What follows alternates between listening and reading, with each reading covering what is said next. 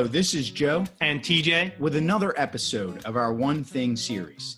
Our desire is that our One Thing series truly helps you to lead better and grow faster. Every month on our podcast, we feature a great guest, always on the topic of leadership, and we blast it out to you from the schoolhouse302.com. Thank you, TJ. Please share this with other leaders you know that are looking and craving to get better. Thank you.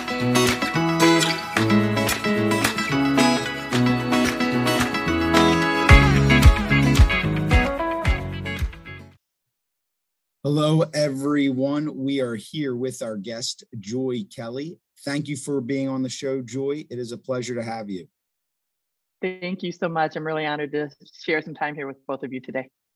Absolutely. So this episode, we are focused on a unique, different topic, accountability in our schools, but really how this is intertwined with care and kindness. And really, we couldn't think of anybody better to have this conversation than with you. So TJ, why don't you tell our audience a bit more about Joy? Thank you, Joe, for that introduction. Joy Kelly has been an educator for more than 25 years. She has served as a high school teacher, 7 through 12 parochial school principal, and a public high school associate principal, where she was named the Iowa 2015 Associate Principal of the Year. After serving as a high school principal, Joy currently is the head of school at Regina Catholic Education Center. Having been a principal in both public and parochial schools, Joy brings extensive knowledge and understanding of student achievement, community building, student and family engagement, and teacher leadership. Joy believes that the vitality and success of any school rests in the culture of the school community. It's her belief that positive student achievement occurs as a result of the caring and supportive relationships developed among the adults in the school and with the students and their families. Along with Jimmy Casas, Joy co-authored the book Handle with Care, Managing Difficult Situations in Schools with Dignity and Respect. She's a proud mother of 5 children and believes that her journey with them makes her a better school leader to the students and staff with whom she works every day. Okay, Joy, we want to dive into this conversation, like Joe said, about leadership, accountability, and how school leaders can both handle a line of accountability while also maintaining an empowering school culture. You know, it's hard to balance the two, putting pressure in the system, but also supporting people to meet those expectations. As you know, the pandemic has created challenges for both students and teachers. What ideas do you have, maybe from Handle with Care or other situations, for school leaders to maintain these high expectations, but also create a culture that helps people thrive? So I think one of the really important things to recognize is sometimes when people hear the word accountability, they equate that with being in trouble, not, meeting the standard, all those things. And in reality, you're really, really excellent teachers and administrators. They want accountability. And the accountability for them is not, hey, what have I done wrong? It's more, what can I do to get better? And they were looking for that accountability. It's how we address issues of accountability. So I think there's basically 3 human realities that as leaders, we always need to remember. The first one is that everybody has a story, and virtually all people have experienced some sort of trauma, pain, or hardship. And that impacts how they think, what they feel, and how they respond to people when they are trying to address issues with them. The second thing that I think is really important is to remember that outward expressions don't always align with internal feelings. So for example, a student who is acting out and maybe, yelling, screaming, F-bombing comes across as anger. And when you get that student, separated from that emotion, to calm down, to redirect that student, more often than not, you find out that what's behind that emotion is really some other things. And it's usually pain, sadness, disconnect, whether it's with their own family members or other adults. And so while it comes across as anger, really it's internally, it's sadness and confusion and worry and hardship. And then the third thing that I think is really important to remember, whether it's principals or teachers or superintendents or anybody else, the adults do not always get it right. We don't always get it right when it comes to how we talk to one another, when it comes to how we hold people accountable. And it's just really important that at the core of any of this is going to be trust. And if you have not taken the time to know your staff, to know your students, and I don't just mean, know their name and maybe who their spouse is or that kind of thing, but who's the staff member whose spouse was laid off recently, the staff member who has a sister going through breast cancer treatment, that you really, really know who they are as individuals inside and outside of the school, so that you are able then, when other things come up that you have to address, there's that trust and that relationship that they know that when you're addressing something with them, it's coming from a place of care. I think that is really important. Joy, if you would, can you dive a little deeper into getting to know everyone's story? Because I think we agree it's incredibly impactful and it's incredibly important, but it's also not always that easy, especially what you're describing. You're talking about going beyond just the hellos and the how are yous, and knowing really what's going on in people's lives and how that can be impacting them. How can leaders who are swamped, who are trying to get through a lot of work at each and every day, how do they start to really get to know their people? Well, I think it first starts by letting people get to know you a little bit. And this will sound ironic because even though I'm a pretty public person, as an educational leader, I'm also a pretty private person.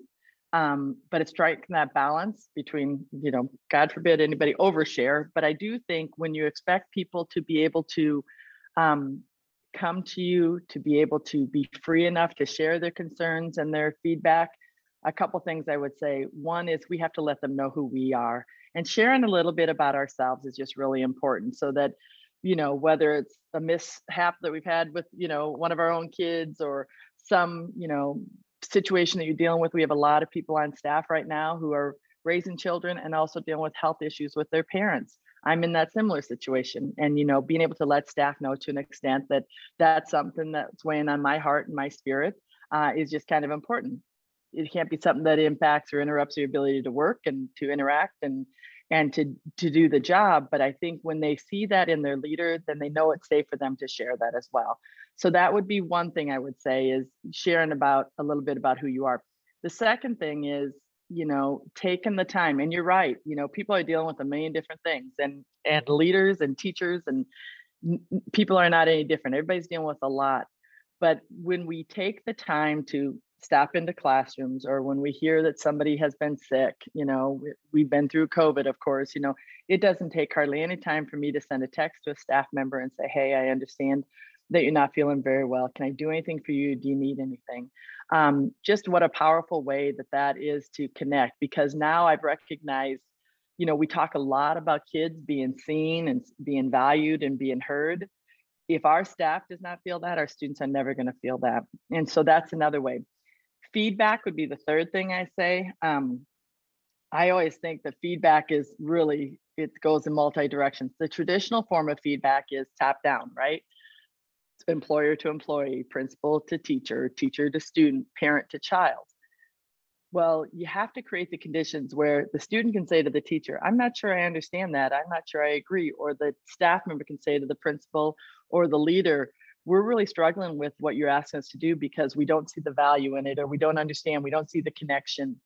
We have to create conditions where teachers too can, share that feedback with one another. So it's making sure that feedback goes in all different levels. We cannot get better as leaders. We can't get better as parents. We can't get better as institutions if we're not willing to hear a little bad news. And so we have to make sure that we are creating the conditions that people can come and say, hey, I'm really concerned about this. I will tell you, I tell my staff, I do a whole thing with them on a diagram of like how this all looks. But the thing I always tell them is, look, you can at any time come in and say, hey, Joy, I'm wondering about, have you thought about, I'm not sure I agree with, I'm concerned about any of those things. When you come in and say, this is a bunch of crap and you suck, that's probably not going to go very well. That is not feedback. That is emotional reaction. And so that's one of the things that you have to be very mindful of, is people do have strong emotions, but we have to really make sure that we're looking at the emotion from where it's coming from and help to temper that a little bit so that you can get to the resolution that they're seeking. So those would be some suggestions I would have. Joey, that's great. And we love the conversation about feedback. As you know, that's one of our bread and butter topics. And I want to stick with it for a second. In terms of feedback, and it sometimes does have to be top down, one thing that you address in the book Handle with Care that I'd hope you could talk a little bit more about is how to treat student and staff missteps as opportunities for teaching and learning, right? Like there are times when people mess up and we have to hold them accountable. How can we do that in a way that's not so, I don't know, in a way that doesn't feel so punitive? Yeah, I think like leaders struggle with that all the time. Like these are great people and they're working hard, but they mess up. How can we handle that with care? I think that's one of the most difficult things, or for me it is anyhow, is knowing that in a way my sense of peace is completely dependent on the behavior of other people. And you can't always control all of that, but you can model, what you wish and hope to emulate. You can model, what those expectations are. You can have those conversations. But one thing I think is really important is that we do treat those missteps or those mistakes or those poor judgment as opportunities for teaching and learning. And to me, there's a big difference between discipline and punishment. And I think sometimes people interchange those terms a lot. And for me, punishment is I have the authority and I'm going to weaponize it against you to punish you and to give you, make sure that I'm in charge and this is going to be delivered down to you. Discipline, whether it's with adults or students, is look, I'm going to give you a consequence here.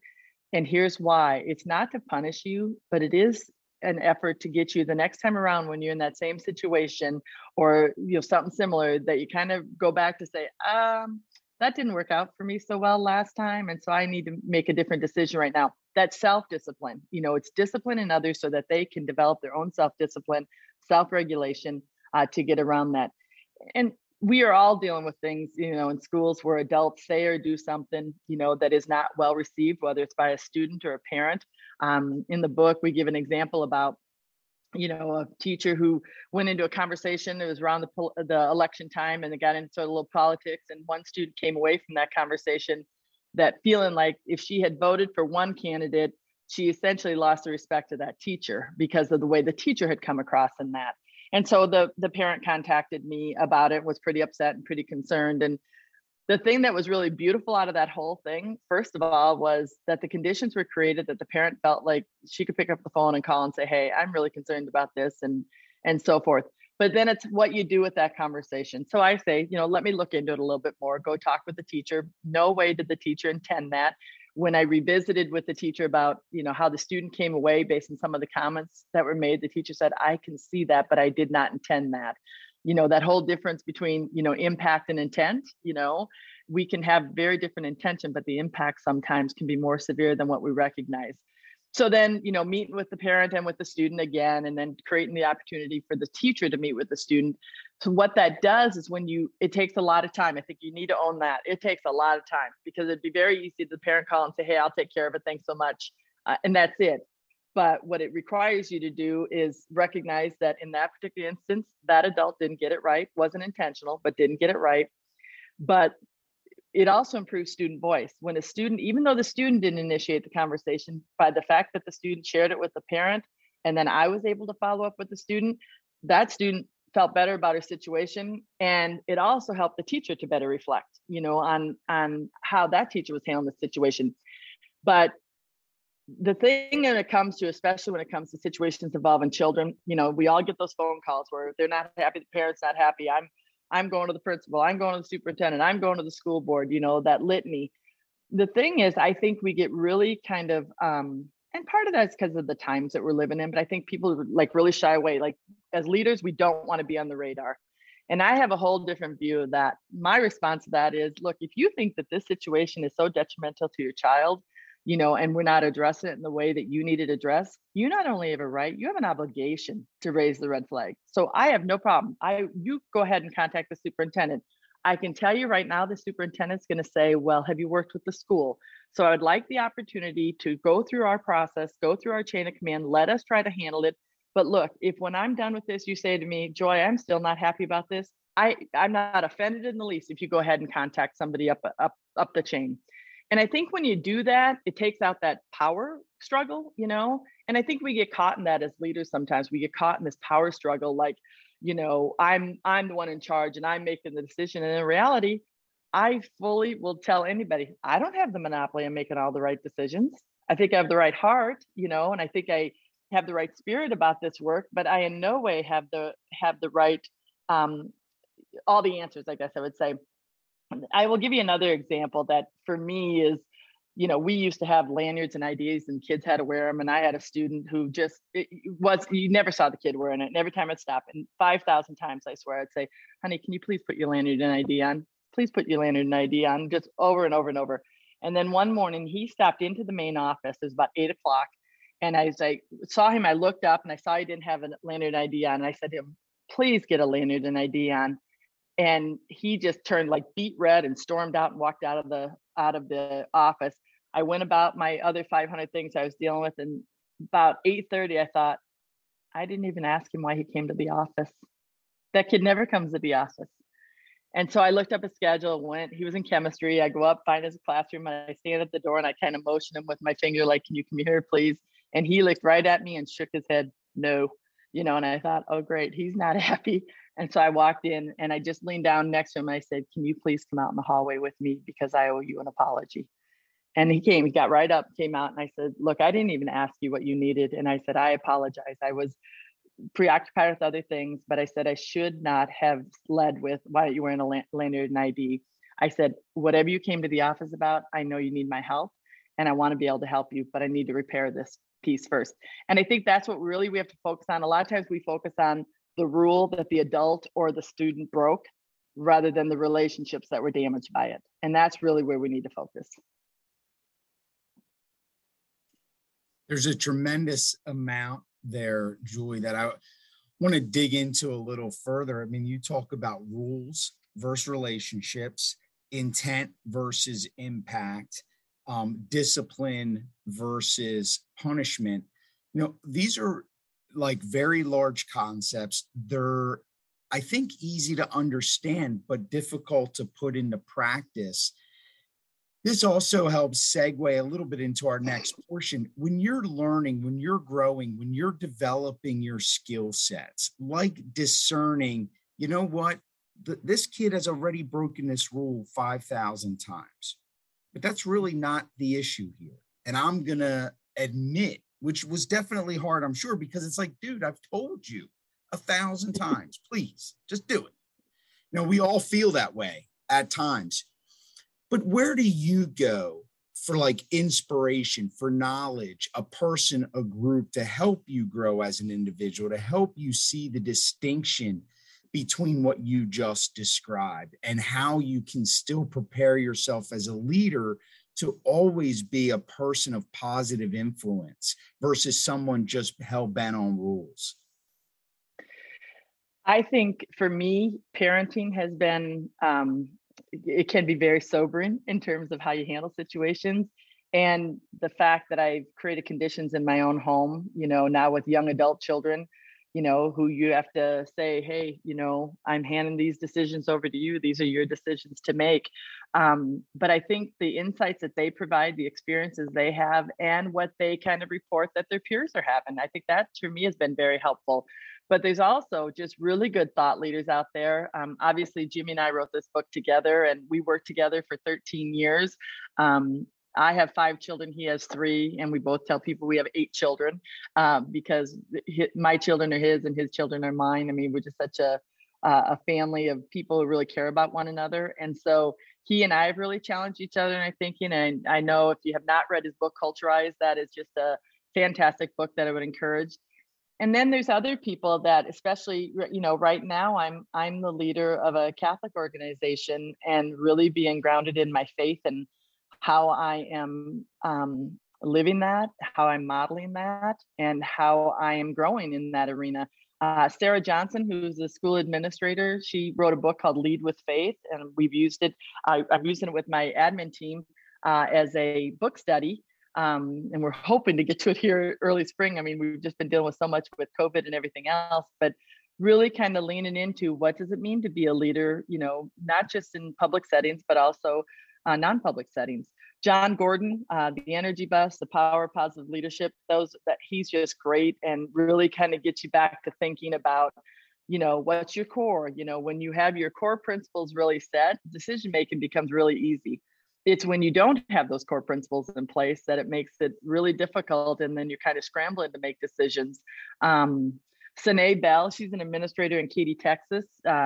She'd be a great guest sometime if you ever chose to do that. She wrote the book, Be Excellent on Purpose. She's great. And then I'm a huge fan outside of education. I'm a huge fan of Brene Brown. And I love to hear different guests. I listen to different podcasts, but I love to hear different guests, whether they're educators or spiritual leaders or business people.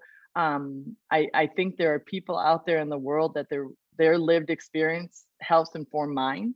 And it just helps me because almost everything to me is relatable. I think really in order to really be influenced, you have to really listen. I can be really influenced by a third grader easily, and really be influenced by their joy and their hopes and their perspectives.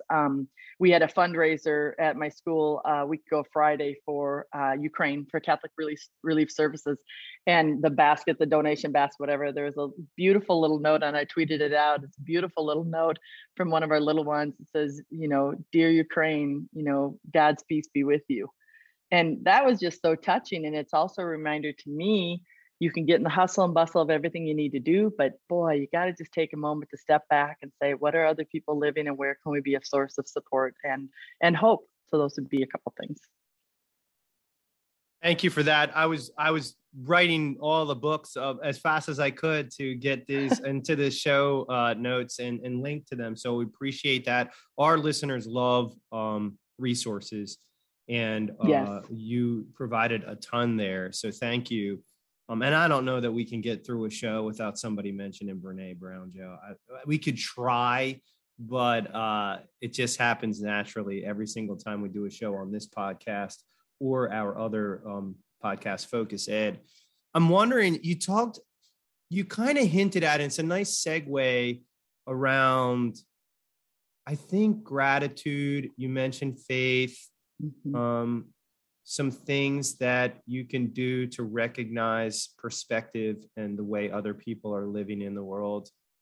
Can you say something about, one question we like to ask is there something that others should do on a regular basis, on a daily basis, that could make a difference in their day or life? Well, I'm a big fan of deep breathing. And not just when a crisis hits or not just when you're feeling anxious or whatever. I think calm people are breathers. And I think if you really want to lead people, you have to come from a place of peace and calm. And so breathing and the very slow, deep breathing, I do that every day before I get out of bed. I do it every night before I go to sleep. And I have to be mindful sometimes during the day to do it. But I think that is something that is a game changer for people because it brings down that, that energy that might be overtaking and might be overtaking your thought process, might be overtaking your decision-making process. And so really trying to bring that nervous system down a little bit is really helpful. The other thing that I do, every night I ask myself 4 questions. And the 4 questions are, am I joyful? Am I thankful? Am I hopeful? Am I peaceful? And I'm happy to report most days it's 4 out of 4. But, when you've been through a situation where a staff member has died or a student has died, it's 0 for 4 on those nights. And you just know that. But I do think when I ask myself those questions, it's a good check for myself. Like, where am I right now? Where are things a little out of order? Where do I need to bring things a little bit back into order? But also when most nights at 4 out of 4, then that's where gratitude really comes in too, is being so grateful and so thankful for the fact that I am joyful, thankful, peaceful, and hopeful. I think that's really important. Well, you've mentioned a tremendous amount about self-reflection in different ways. Can you talk a little bit more about that? Like, how do you become honest with yourself? So I could see people saying the joyful, the peaceful, but you're really expressing that. You're really being honest. And like you said, sometimes it's just a check to say, you know what, I got a lot to be grateful for. But did that come natural to you, or did you go through a process to help you become a little more mindful, a little more reflective? Because even a deep breathing, that takes an awareness, like, you know what, I better take a breath right now, because it's easy to get consumed by that negative emotion. And sometimes you even want to. It's a nice warm blanket of negativity. So you want to cuddle with it. And you're saying, no, you need to regroup. Here's some breathing. Or at the end of the day, here's 4 questions I asked myself. Did that level of self-reflection come natural? Or is it a thing you worked on? Is it a part of your faith? Can you help us understand that a little bit more about you? I would say it's probably a little bit of all of that. But one of the first comments I made in this podcast was that one of the human realities is that everybody's been through some sort of trauma or hardship or pain, and I'm not immune to that. And I think, some of my own trauma, resulted in really having to focus on breathing because things got too overwhelming and too difficult to deal with. And I think as I learned that I got to focus on breathing, it's sort of like, the analogy of the, when you're flying in a plane and, the air pressure in the cabin drops, you're supposed to focus on, and the flight attendants say, parents, put your own oxygen mask on before assisting your children. Well, why is that? It's because you're going to get disoriented and you're going to be no good to anyone else. And I have had to learn that in order to help my own children through, a difficult, trying time for our family. I had to make sure I got my own oxygen mask on, and for me, breathing has been a really important part. My children joke that my answer to everything is breathe or put Vaseline on it. They think that that's my answers to everything, and it kind of is true. But so I think it originated from that. But now I've been able to help other people, utilize that, whether it's a staff member in my office, crying and upset about something they're dealing with, or a student struggling, like just to be able to say, hey, can you just do me a favor? Especially when people are so emotional, can you just do me a favor? Can you put your feet on the floor? Just put both feet on the floor. Do you feel the floor? Do you feel that support you have there? Hey, lean back into the chair. Do you feel that support from the back of the chair? And when you can drop your tongue down to the bottom of your mouth. All of us, especially when we're tense, that tongue goes to the roof of the mouth, and it just adds more tension and stress. And when you can say, hey, just drop your tongue down to the bottom of your mouth, you can literally physically see it kind of come down for people. When our neurons are firing in a way that's coming from a place of stress and trauma or emotion, negative emotion, it's really hard to think clearly. And when we can't think clearly, we can't start working on solutions. I am, I'm naturally, I'm more than, the glass is half full, I'm like, the glass is always full, even when I know it's not, because I'm going to make it so. Because even though this is challenging, this is difficult, this is hard, I know I've been through things that are more challenging, more difficult, and more hard, and I'm gonna come out okay, and I'm gonna come out okay. And so when I can take a step back and focus on the breathing, ask myself those 4 questions, it just comes from a place then that helps me be more peaceful. Thank you, Joy.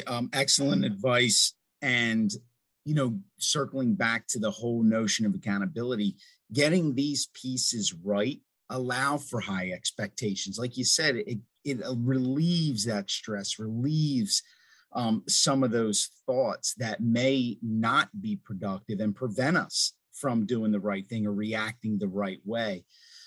Joy, you've had a very impressive career. You're still obviously running strong. Wonderful book, Lead with Care.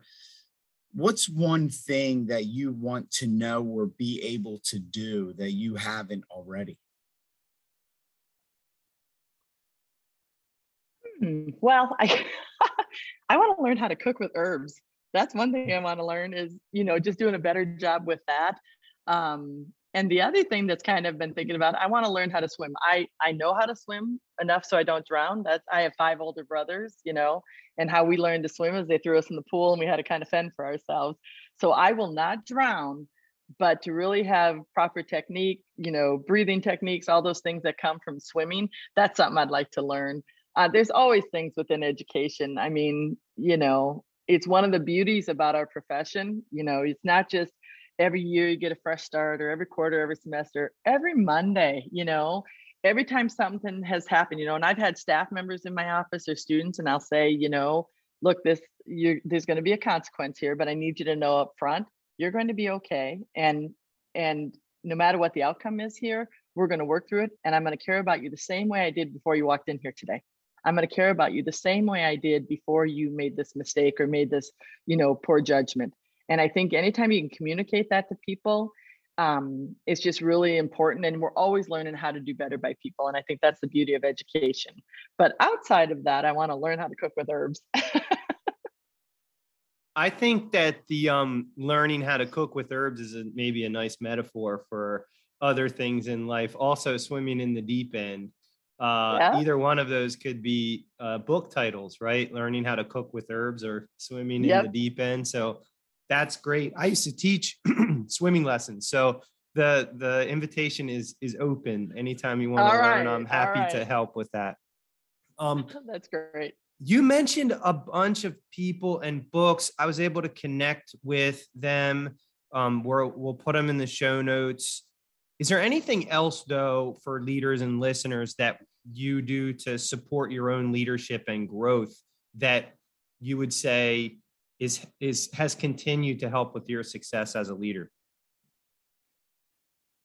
Well, I do firmly believe the best PD tends to be in our own hallways. And so I think going to my other administrators and saying, hey, here's something I'm thinking about, you know, good idea, bad idea, talk through it with me. I think when you really develop thought partners as leaders, it informs your thinking and it helps troubleshoot what might be, you know, there's a bit of predictability that you have to be, have as a skill when you're in educational leadership, because you have to sort of predict how this might be received by other people. You can't always get it perfectly, but when you're talking to other people who are also in leadership positions, I think that really helps. And that's true for teachers. You know, when teachers go and watch other teachers teach, it's a beautiful thing, you know, and I think we as leaders have to create conditions that allow that to happen more. I think one thing that I would say, there's a podcast, the Adult SEL podcast. And I think that's been a really important thing for me to listen to, because again, we can talk all we want about social emotional learning of children and students, but we have to make sure that we are dealing with the adults and making sure that they're getting the skills necessary to be able to have their own. That's one of the things, we are doing a lot across the country. People are intentionally putting SEL time in the school day, which is great. But we're also automatically assuming that every teacher is equipped to teach that, you know, and the reality is I would be pretty good at that, but it's not any different than assuming that Joy, you know, if we give you 20 minutes, you can go in and teach that physics lessons, right? Well, no, Joy can't go in and do that physics lessons. And we have to acknowledge that not all adults have the SEL skills either. So working on trying to shore that up and help people in that arena is good. Simon Sinek, A Bit of Optimism, is another podcast I would recommend. And it's right up my alley because I'm all about optimism, but I really do enjoy that. That's terrific. You know, the idea about us thinking people can suddenly teach something with limited exposure. Mm-hmm. We've talked about this quite a bit with mindset work and like Dweck, and, you know, I feel like people that became so, you know, powerful so fast and really very popular that I started to wonder how many people were actually reading the book anymore or just listening to things. And then people were like, well, we can teach mindset. And it's like, well, I think we should take a step back, because although I agree, but there's a lot to learn here. And the same with like the SEL, I hear this time too, like, oh, we can do this. Like, right. But that's kind of like the elementary version. What are we really after? Do we really want to improve people's lives here and really help them be mindful and SEL driven? That takes an enormous amount of time. I'm fascinated when I learn things like Castle, which is a great SEL source, I think was started in 96. So people don't realize that, right? It just really came to fruition in 2020. But Dan Goleman, who everybody loves his work with emotional intelligence, don't realize how long he's been at that game and his influence with Castle and all of that. So it's just fascinating and a little reassuring to even hear you say that. Like, let's not expect everyone to be experts so fast. It's good to hear you say that. Yeah, and I also will say, all these different, Carol Dweck, Dan Goleman, all the work that they've done has been a long haul. It's not, you're right, it's not been something that's been overnight. But the one thing I think it does speak to, and the fact that it's kind of taken off more now, is I think whether it's culture or generationally, like, people want to have these conversations now. And I think it wasn't that long ago, like, we're not talking about feelings. Wait, what? And people were really reluctant. And that's where I think there's been a difference between congeniality, which is, among educators, hey, do you want a cup of coffee? Hey, have a great weekend. How, was your cake? We're just like that surface. And now people are more collegial and now are asking a little bit more. Hey, I'm not sure why is it that your kids did so much better on that assessment than mine? I need some help here, where they're really having conversations with each other, which lends to other things. And I think that's one of the things I'm most proud of. And certainly, and I've always been with staff, but the staff I'm working with right now is just how much they really care about each other as people. And I think that it opens the door and the ability to push each other, to also get better, which is great. Yeah, no doubt. Excellent points all around. I do agree that it helps with working with one another. I think this is why Brene Brown's work is taken off. It is okay to be vulnerable. She teaches that. And I think it just struck a nerve with people. Like, I don't have to keep putting up this facade. And Joy, this speaks really to our last question. What's one thing that you used to think that you don't think anymore? Well, I don't think that my students have to know every piece of the articles of the Constitution. I look back to when I first started teaching, I thought they had to know everything, when I was teaching, American government. And that's kind of humbling when you look back at that time. But one thing I have learned, as much as I was focusing on, what am I going to teach them? How am I going to assess them? The reality is, there isn't a single kid who remembers me for those things, but they do remember me for how I talked to them. They do remember for how I included them and how I helped them. I talk about this in the book that it's been probably 10 years now. I got a call from a student I had in my first teaching assignment, and called me on a Saturday morning and explained that the student was going through the 12-step process, and part of it was making amends. And I remembered the student right away. Right when he said his name, I knew who it was. And he just said, you always were trying to help me and trying to be encouraging. You're always so nice. And, I wasn't a very nice person then, and, had been a drinker in a lot of difficult situations with the family and so forth. And so you get off a phone call like that, and right away I was like, oh, and he proceeds to say to me, I just remember that time you said, you know what, when you're ready to be happier, it's going to happen for you. Now, I don't remember saying that to that kid. I don't have any idea that I said that. And when I hung up the phone that Saturday morning, I thought initially, like, oh, that's so nice. And that's so touching. And that's so yay me. And then it was like within 30 seconds, I thought, I don't remember saying that. Where have I said things to students that hurt them that I did not know? And so it kind of goes back to that whole piece about how we talk about people and how we talk to people. Don Miguel Ruiz, one of my favorite books is The Four Agreements. And one of the agreements is be impeccable with your word. And impeccable is like excellent. And we're not excellent with our word, but it is really something that I try to make sure I'm very mindful about what I'm saying, how I'm saying it, those kinds of things. And I think when we are more intentional about our words, it's going to be more helpful. When we're just kind of, and that's what Brene Brown and the whole piece about vulnerability. Vulnerability doesn't mean you have to go and tell your whole life story, but it does mean that you're willing to share a piece of you to help people understand kind of how you operate and where you come from. Because I think when there's an understanding about people's journeys and, their pathways a little bit, you start to look and say, oh, we have different journeys, but this has kind of impacted us both in the same way. And they start to see more similarities between you as opposed to what's different, or divisive between us.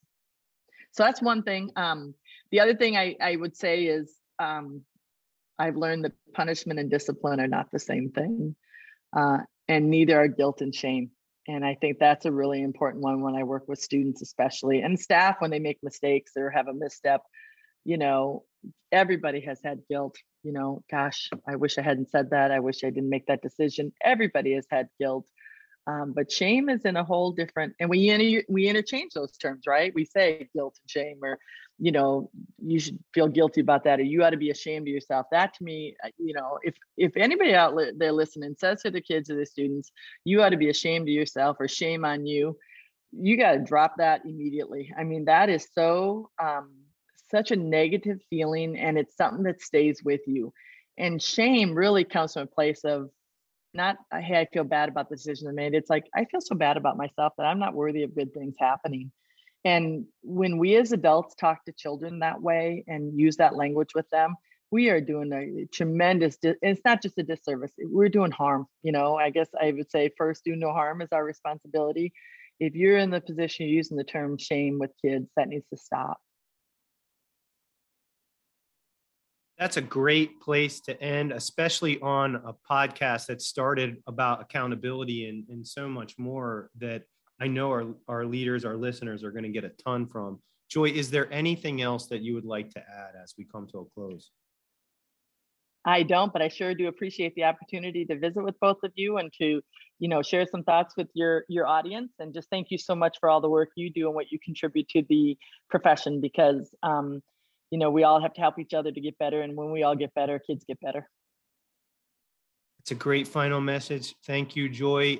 There you have it, everyone. Another great podcast. Don't forget to follow our blog at theschoolhouse302.com for blog posts, podcasts, and video blogs, always on the topic of leadership.